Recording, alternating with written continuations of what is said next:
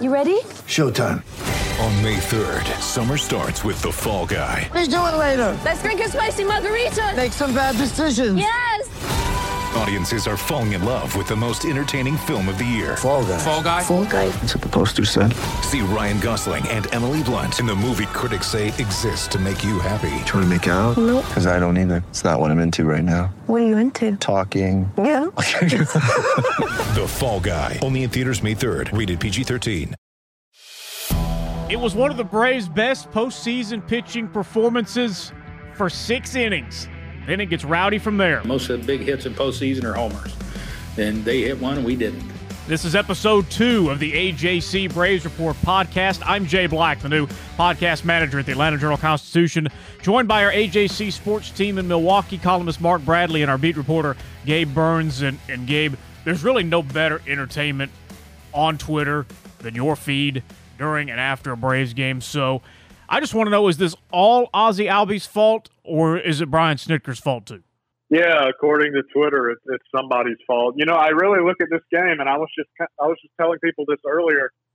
It's just kind of hard to place real blame. I mean, yeah, even Ozzie's at bats. I know you have those. You have Morton giving up. You know, he basically threw 2 bad pitches the entire day.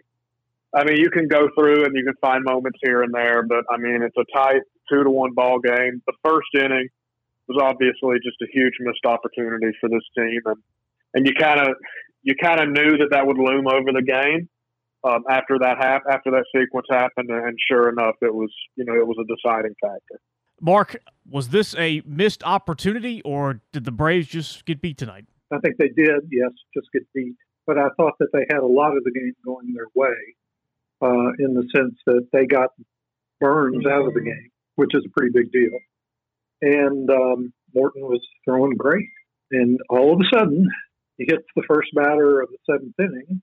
And at that moment, not to sound like I'm trying to pat myself on the back, but I've asked Mark Bowman, who covers the Braves for MLB, how much longer do you go with Morton? He was in the high 70s on pitches. And it's one of those things, you know, if he gets through the inning, it's a great call. If he didn't get through the inning, it's not a great call. That's the lot of a manager, is that they live and die by their pitching changes and their decisions. And this one was, you know, you didn't think that Charlie Morton was in any kind of trouble. He was throwing 97 miles an hour with great ease. I mean, they struck out 9. He threw the kind of game you need to get from your starter in the postseason. Trouble is, the Braves didn't win the game. That is one of the many moves and decisions to debate and discuss, and we've got plenty of sound in this podcast from the post-game press conference. But before we get into all of that, a reminder that your subscription to the Atlanta Journal-Constitution funds our journalists, so we thank you. And if you're not a subscriber, go to ajc.com/battleatl and sign up today. You'll get the most complete Braves coverage in Atlanta during the postseason, and you'll also get a Hank Aaron tribute book. Unlimited digital access to ajc.com and the e-paper starts at just $1 a week. Get this special offer now at ajc.com/battleatl. Thank you, and continue to follow our reporting in the Atlanta Journal-Constitution and online at ajc.com. All right, Snit, lead it off. What happened? We knew this ball game was going to be rough. We knew the runs would be at a premium, and they were. It was a good ball. It's exactly what I kind of thought was going in, that this game would be. Somebody got a big hit. And a lot of the time, most of the big hits in postseason are homers. And they hit one, and we didn't. A dynamic pitchers duel in Game 1 goes to the Brewers, 2-1 the final. Corbin Burns, 6 shutout innings. Charlie Morton dominant until the 7th inning when Rowdy Tellez takes him deep to right center. You know, didn't give up any runs. I worked in the 7th inning, and even in those at-bats, it's like I got into where I wanted to be. I just didn't finish him off. You know, I hit Avi, and then I grooved one to Rowdy. That's Charlie Morton. And, Gabe, you've seen pretty much every start that Morton's had this year. Where do those first 6 innings rank to you? Yeah, I mean, I was thinking about that during the game, actually. I mean, that was really as good as it gets. He tied his career high or postseason career high, I should say, with 9 strikeouts. You thought he was going to get the double digits. It ended up not happening. But, I mean, he's had some really, really sharp performances this year, obviously. There were not many that were better than what we saw from him for most of for most of the day, and that's what he's billed as. He's billed as a big game pitcher. That's a large reason why the Braves wanted him. And I mean, he met every single expectation. And it's just, it's a shame that, obviously the Braves were going up against a guy who was able to trade zeros with him, and the team did have an opportunity to give him an early lead. They couldn't do it, and then it comes down late there. But I mean, that's really about all you could ask out of Charlie. Mark, I'm glad you did ask Snit about running Morton out there for the 7th. I talked to him, and he said he felt good, and his pitches were, if he'd have had 10 or 15 more pitches, I probably wouldn't have. But I thought he was in a zone in an area where all year long we've let him go back. So I didn't, it was one pitch in the thing, so I'm not going to second guess sending him back out because you got to take your hat off the hitter too. He didn't miss it. I made it clear in our pod, the first pod, my position about living and dying with your ace. You fine with what Snitker said there? Yeah, I am. He is right in everything else, though. This postseason is team who hits the home runs generally wins the game. The baseball writer Joe Sheehan has a saying, ball go far, team go far. And that's the way it often is. I mean, against pitching of this caliber, it is very hard to string together 3 singles. But, it is not impossible to walk up there and run into one and hit it over the fence, as they say. And, the game was there in the bottom of the 7th, and it didn't really get away from the Braves, but you kind of thought that seeing Morton have that kind of game and then not winning, it's not going to crush him or anything. If Max Fried wins tomorrow, they can win games 3 and 4 in Atlanta, and they'll be done with the Brewers. But part of baseball, it's hard to hit good pitchers in the postseason, and almost every team in the postseason is there because it has good pitchers. The Braves were not necessarily hitting Corbin Burns in the first inning, but he'd put 2 guys on via walk, and Snit knows they let him off the hook. Yeah, that was tough. It's guys like that. I think we scored 4 runs off of him first inning last time we played. I mean, you got to get those kind of guys early because once they get settled in, and he got out of that first inning, I figured he would go 7. Gabe, we joked about Ozzie earlier, but did he have anything to say about that first at bat and what happened? Yeah, I mean, it's unfortunate. It's a pitch that, as people were pointing out, with the way that Burns was kind of struggling with the strike zone, obviously it's a pitch you don't want to swing at, but he did.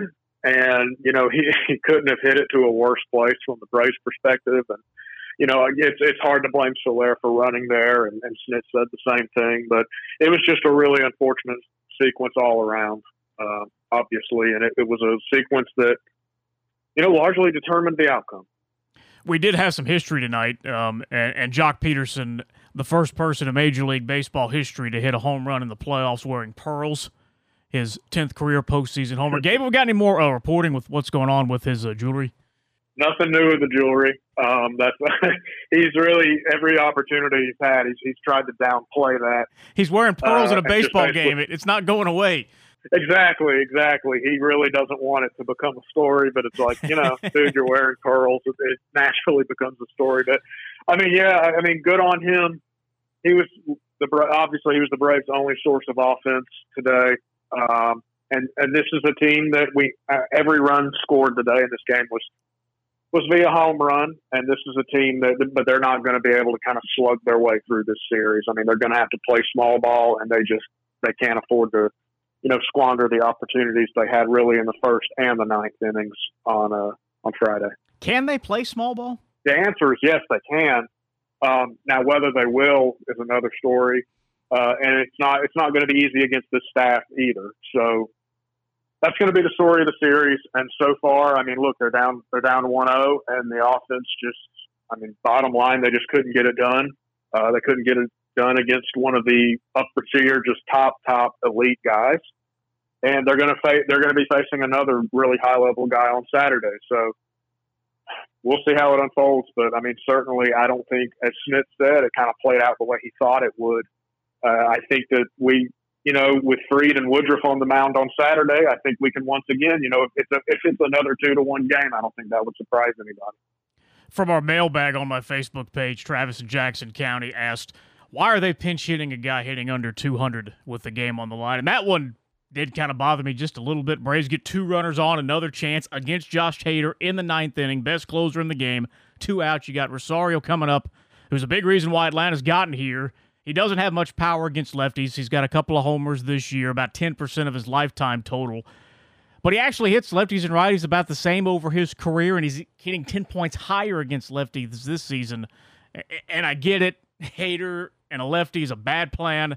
But Mark, Orlando Arcia's, he's hitting 273 against southpaws, but he's Orlando Arcia. What do you think about that last decision in the ninth? That was a little odd. We were surprised that he sent Arcia up in that situation. I mean, I guess you could say that since he played for the Brewers for such a long time, maybe he knows Josh Hader better than anybody else. But not trying to sound like, Rebecca of Sunnybrook Farm here, but the manager usually tries to make the best decision he can to win the game. Not many managers try to make a decision so they can lose the game. Yes. But he put the ball in play, which is kind of a victory against Hader on some nights. But Hader was nervous, I thought, tonight. And he doesn't work a whole lot of clean innings, I don't think. He's still really good. All right, on to game 2 now. Snit, how you feel? I feel good going into game 2. I got Max Fried pitching. I feel good every time he takes the mound for us. All right, Gabe, it's Max Fried against Brandon Woodruff. Woodruff's got a WAR of 5.7, Fried 5.4. Anybody got the edge here? Yeah, I mean, look, the Brewers, they don't hit lefties that well. So I think that that's going to perhaps help the Braves. Or can they get a performance from Fried that is equal to what they got out of Morton? That remains to be seen. Is Woodruff, is he going to be as sharp as Corbin was, even those early struggles notwithstanding? I certainly think my guess and most people's guess would be that this is another 3-2, 2-1, one of those type of games. And look, I mean, people are naturally, Braves fans are going to be upset that their team lost game 1. And we know the history of teams winning game 1 typically do tend to go on and win the series. But the bottom line is that if the Braves can pull out a win in game 2, then they would be heading home 1-1. You'll have 2 home games, and if you win them both, then you're moving on. So this series, for what people are feeling right now, this thing can quickly flip into the Braves' favor if they can find a way to get to Woodruff, and or that Brewers bullpen and pull something off on Saturday. All right, so that'll be game 2. Braves will come home for game 3 no matter what, and when they do, we'll have all the pregame coverage for you during your lunch break to get you fired up for playoff baseball back in Atlanta. Gabe and our columnist Michael Cunningham will join Brandon Adams with all the analysis and inside information before game 3 of the division series. It's our AJC Braves News Now, Battle for the A on AJC.com and our Facebook and YouTube pages. That'll be Monday at 11:30 in the morning. Mark, care to revise your prediction after what you saw in game 1? Nope. Braves in 5? Yeah, I mean, it's a very disappointing game, but it's one game. If they win tomorrow, then they can end the series in Atlanta and go on to the next round. But I didn't see anything out there tonight that made me think the Braves can't play with us. And I'm pretty sure the Brewers would have said the same thing. In fact, a lot of them said afterwards that Morton had been just tremendous. As they say in baseball, that's baseball. All right, Gabe, how about you? No, not yet. Honestly, when I picked the Braves in 4, I thought they would lose game 1. I thought that they could take for each game and then win both at home. So for right now, obviously my prediction in 4 goes out the window if they can't win on Saturday. But for right now, I'm going to stick with what I have. My next question is on a scale of 1 to 10, what should the freak-out factor be for Braves fans? 1 to 10. maybe 2.5. They could have won. They didn't. But, I think the Braves are okay. This is why the playoffs tend to be a different animal, is because you don't face many bad pitchers in October.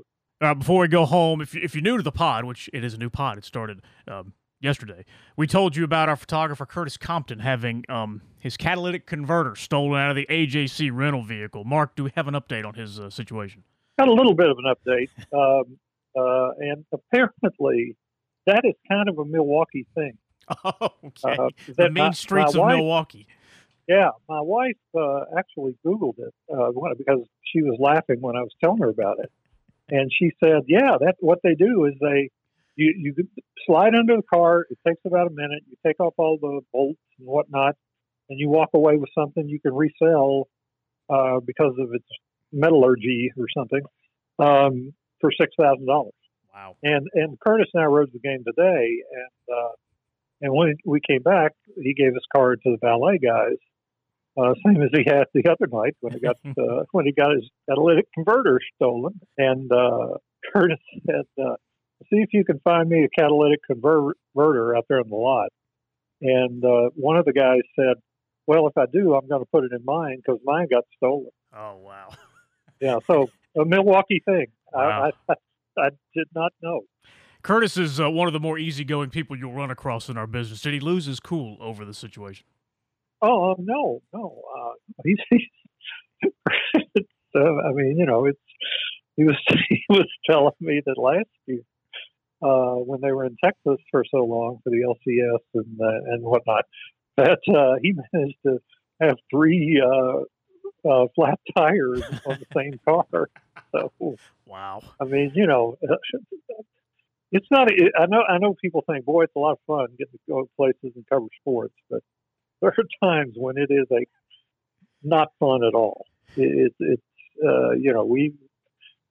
how logistics can be, and logistics can get messed up, and this is one where they have. So yeah, it's quite a tale. Curtis, I think Curtis should write a book on travel stories. I mean, he's with 3 flat tires and no catalytic converter. I think he's got 2 chapters right there. Yeah, that's pretty good stuff. Mark, we'll be checking back with you again after Game 2, and right here on the AJC Braves Report podcast, featuring stories about catalytic converters and flat tires on the road.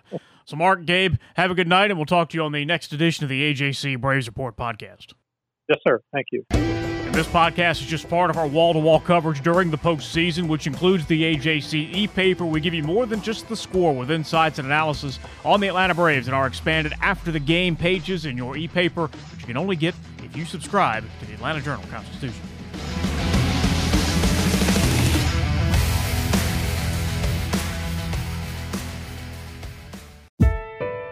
When you're looking for leading cardiac treatment, look to Northside Hospital Heart Institute. We lead with 5 emergency cardiac care centers, so we're here when you need us most. We lead with more than 55 locations in Georgia. That means we're always in the heart of your neighborhood. We lead with clarity, because clear direction is better when it comes to understanding every step of your treatment. Northside Hospital Heart Institute. We lead with heart. In Atlanta, one voice has stood out for over 4 decades. An AJC original, The Monica Pearson Show. Let's talk about how you got to ESPN. Revealing interviews. You are known as America's doctor, but I want to know who you were before that. When you have a different name, you have different color skin, it can be tough. With Atlanta's most famous faces as you've never seen them before. I'm telling my story. This is the American dream. The Monica Pearson Show, streaming now on AJC.com.